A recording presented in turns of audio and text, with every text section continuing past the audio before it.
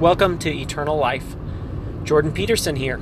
Just wanted to talk a little bit more about this idea of what happens after the resurrection and the rapture. We talked a little bit about this during the So What Happens Next episode. So after the resurrection and rapture, there will be a 3.5 year period. Now, the 3.5 years on earth will be what is termed as the tribulation. This will also, for the Jews, be a time where the Jews will gather back to Israel, the Jews that believe, that are believers, and the ones that are looking for the Messiah. They will gather back to Israel. That's the 144,000 that's referred to in the Bible. Then also for the rest of the world, the Gentiles, there will be a great tribulation, not only for those that are just in the world, but those that are, you might say, people trying to follow Christ, or the church. So that'll be what's sort of happening on earth at that time. In the heavens, or outside of this dimension where the bride will be, there will be the wedding supper of the Lamb. So that is what will be happening there for that 3.5 year period.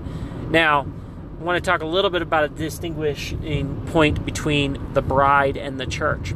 So the bride is the group of people that will go to heaven prior to the 3.5 years. They'll go in the rapture. The ones that are resurrected and that will go in, that'll have the body changed, the theophany body changed, and they'll go in the rapture.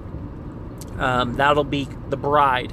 That bride is a small group of people. We don't know how big it is, but it is pretty clear based on Scripture that it will be a small group of people. And that whole element of the rapture will be very low-key and very non-famous, so to speak. There will be no excitement or it will not be big news, let me put it that way. It'll be a quiet thing, and for the most part, no one will probably ever know it happened that is left here on earth, because of all the cataclysmic events that will be happening on earth.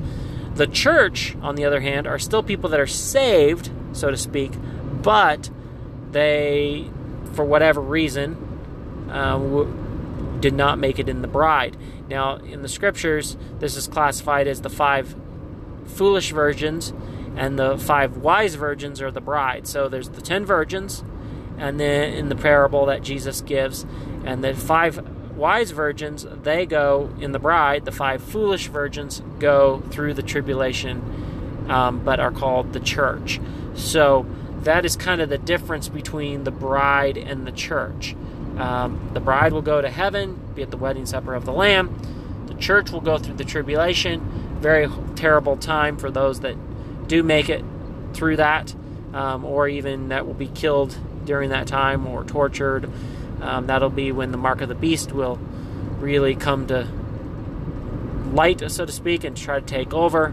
The Jews at that same time will build their temple. The temple will be built during that period, that 3.5 years, which we know that the Jews are already working quite diligently on getting what they can ready to be ready to build the temple when that time actually transpires.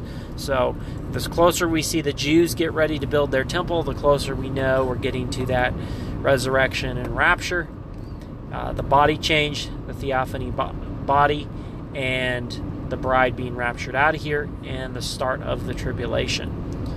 Anyway, just wanted to kind of cover that a little bit more. I know we talked a little bit about it on So What's Happening Next, but I wanted to dive into that detail a little bit more. If you want to reach out to me, you can do so at my website, jordancpeterson.com, jordancpeterson.com. You can reach out to me via email or social or whatever there. Thank you for listening. Have a great day.